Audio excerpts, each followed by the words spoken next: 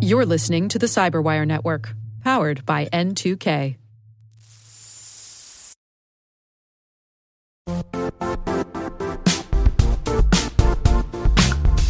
The IT world used to be simpler.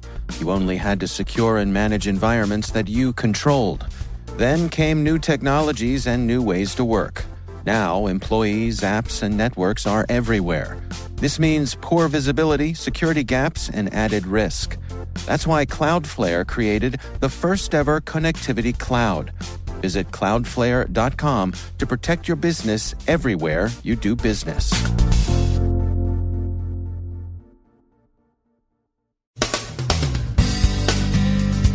Flash players exploited by DPRK's temp reader, also known as Group 123. ISIS may have a hacker help wanted sign out. We've got a Gen X botnet update. Scarebuy ransomware tells victims it will shred their files if they don't pay up. The Nunez memo remains a political Rorschach test. A Japanese teenager is arrested for writing cryptocurrency stealing code. Lori Love will not be extradited to the U.S. Peter Levashov is not so lucky. And the FBI is not emailing you to say you may be entitled to compensation.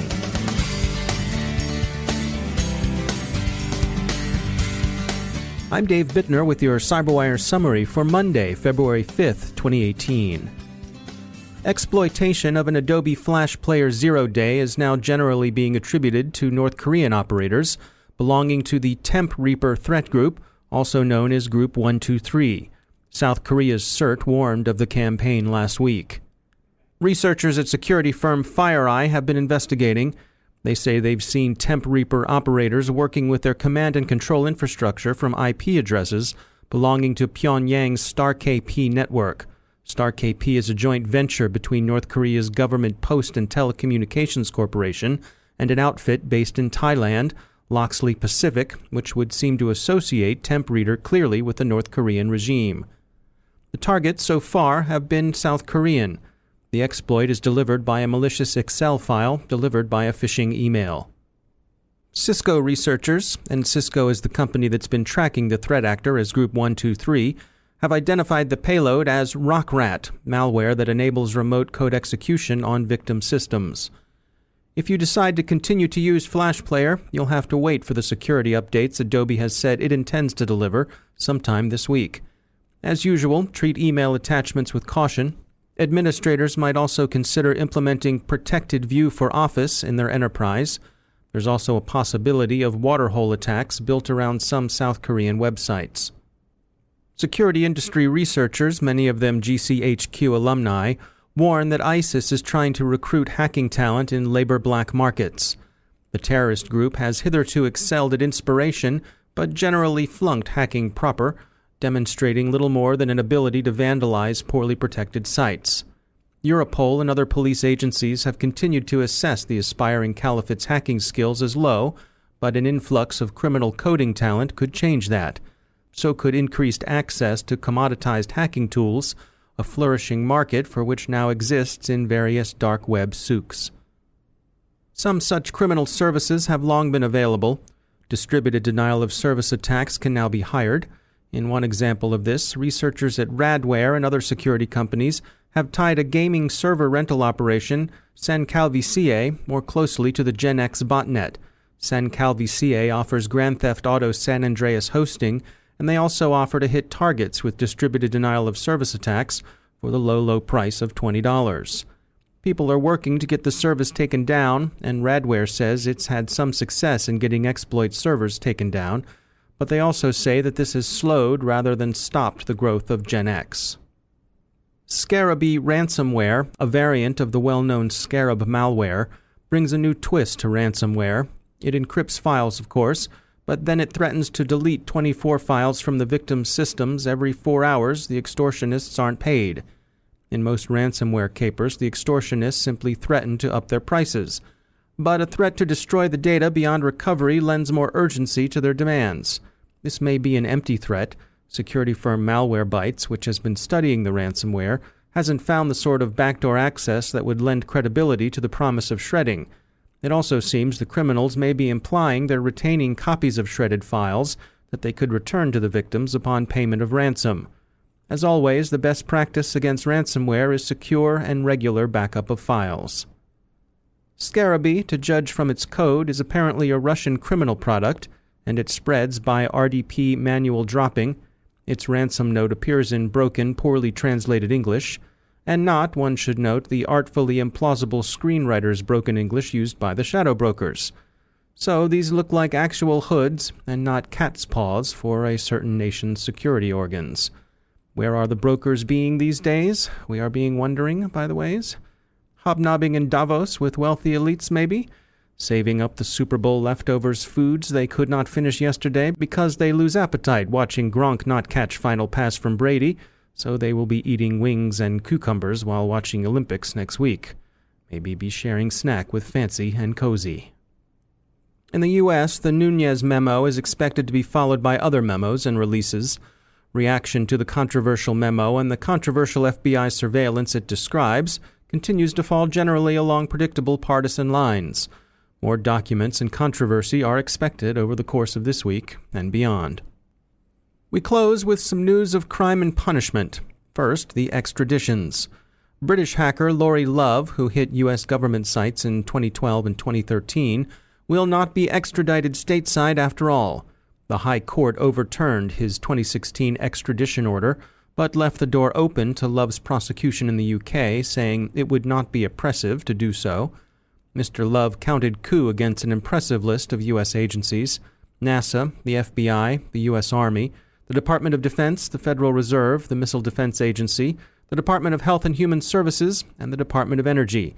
It's thought that Mr. Love's Asperger's syndrome, which he introduced in extenuation and mitigation, played a role in the court's decision, as did the American prosecutor's presumed intention of asking for the 99-year max.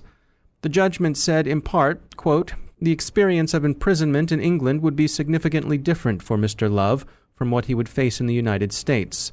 The support of his family, in particular, would mean that he would be at far lower risk of suicide in consequence.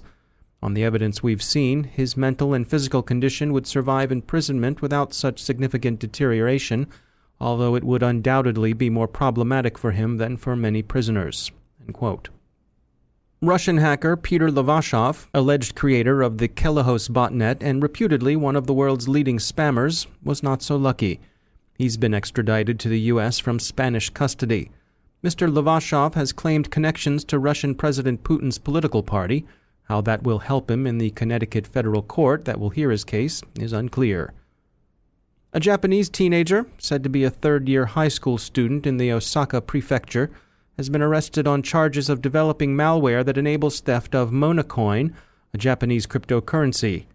So far, the only loss identified in the alleged theft is of 15,000 yen, roughly $660, but police are investigating to determine whether there might be more victims. The unnamed boy says he's innocent because "I didn't do it with malicious intent." Finally, lies again receive a bodyguard of truth, in this case truth in the form of links to legitimate news articles reporting the apprehension of various online fraudsters. They're appearing in phishing emails to lend verisimilitude to what would otherwise be a bald and unconvincing narrative. The emails represent themselves as being from the Internet Crime Complaint Center, commonly known as the IC3. The typical fish bait is to tell the recipients that they may be entitled to compensation from companies that have abused them. If you open the attached text file, you'll be downloading an information stealer. If you visit the link to a fake IC3 site, you'll be prompted to enter a lot of personal information. The FBI warns everyone against taking the bait, and the real IC3 site is easy to remember. It's ic3.gov.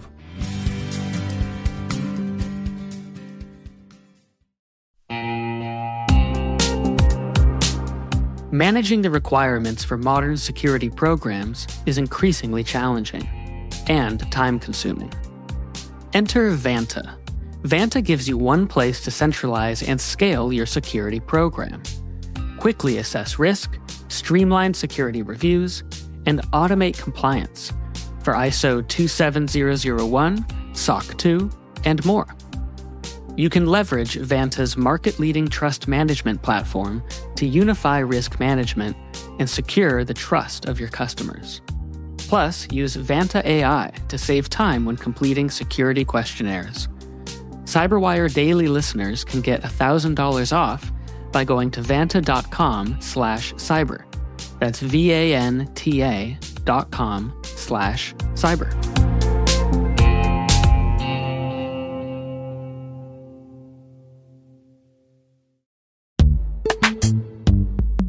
In the dynamic world of enterprise security, identity architects and IT leaders face a major challenge. Growth by repeated acquisitions multiplies the complexity of everything. Multiple IDPs, MFA providers, policy engines that all need to coexist. This can lead to fragmented user identities and policies that create security vulnerabilities and add access friction. Strata Identity solves this. Now you can decommission unneeded IDPs and consolidate the ones you'd like to keep without rewriting apps or disrupting users, engineers, and app owners. Plus, Strata's modular architecture makes it easy to integrate with any identity provider without manual maintenance and coding. Join the ranks of cybersecurity leaders using identity orchestration. Visit strata.io/cyberwire, share your top identity security priorities, and receive a pair of complimentary AirPods Pro. Offer valid for organizations with over 5,000 employees. Step into a new era of identity management at strata.io/cyberwire.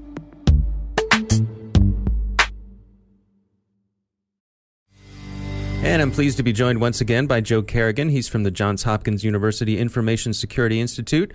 Joe, welcome back. Hi, Dave. So we have some more follow-up from Nathaniel Yu, who wrote into us. Okay. He's talking about passwords.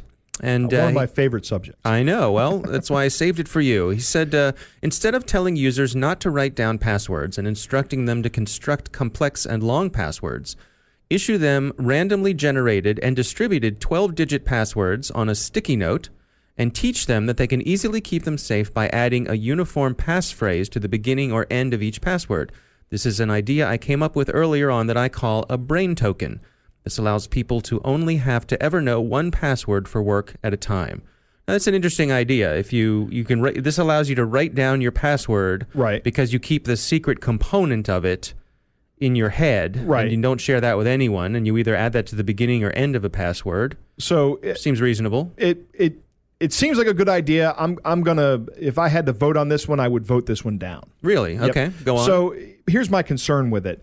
You're handing out the 12 characters of alphanumeric information that are not to be remembered, and you're putting them on Post-it notes and you're writing it down. So you're writing down a portion of the password. Right. So now if the user believes that the password is secure because they've got this secret piece, what is the secret piece? They're probably not going to pick a very long and difficult to remember secret piece because they've already got a randomized piece that's written down. So this is where the person would say, they'd add 1, 2, 3 at the end of it, right, and that's not secure. Exactly. Well, they don't know what my code is, but now we're just back to guessing passwords again. Once I get your 12-digit code, I can just go in and brute force your password using easy guesses, and I'll bet 80 to 90% of the time I can get it pretty quickly.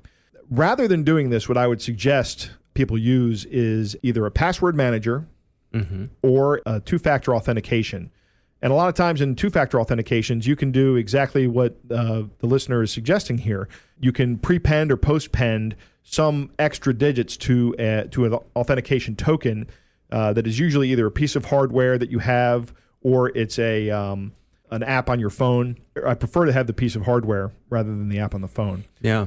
What I have heard people suggest with this brain token idea that I think is interesting is that you use it in addition to your randomly generated passwords from your password manager. Because you and I have talked about the idea of if they get into your password manager, they right, own you. Right. So this way, if you allow your password manager to create a long password, and then in addition to that, you have this brain token, that takes away the danger of someone basically owning your password manager if they get into Correct. there. I think that's a good idea. Yeah. I think that's a good use of a brain token kind of concept because you're still using large random passwords that are difficult to guess, or right, if not impossible. And now you're making it, you're hedging your bet that somebody has come in and into your computer somehow, or they've gotten into your cloud-based password management system, and now they have the keys to your kingdom.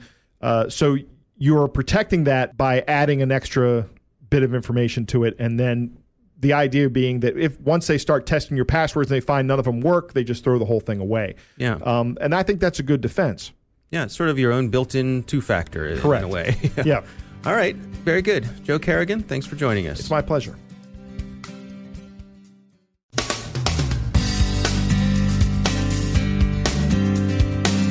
And that's the Cyberwire. For links to all of today's stories, check out our daily briefing at thecyberwire.com. And for professionals and cybersecurity leaders who want to stay abreast of this rapidly evolving field, sign up for Cyberwire Pro. It'll save you time and keep you informed. Listen for us on your Alexa smart speaker, too. The Cyberwire podcast is proudly produced in Maryland out of the startup studios of Data Tribe, where they're co-building the next generation of cybersecurity teams and technologies. Our amazing Cyberwire team is Elliot Peltzman, Puru Prakash, Stefan Vaziri, Kelsey Bond, Tim Nodar, Joe Carrigan, Carol Terrio, Ben Yellen, Nick Valecki, Gina Johnson, Bennett Moe, Chris Russell, John Petrick, Jennifer Iben, Rick Howard, Peter Kilpie, and I'm Dave Bittner. Thanks for listening. We'll see you back here tomorrow.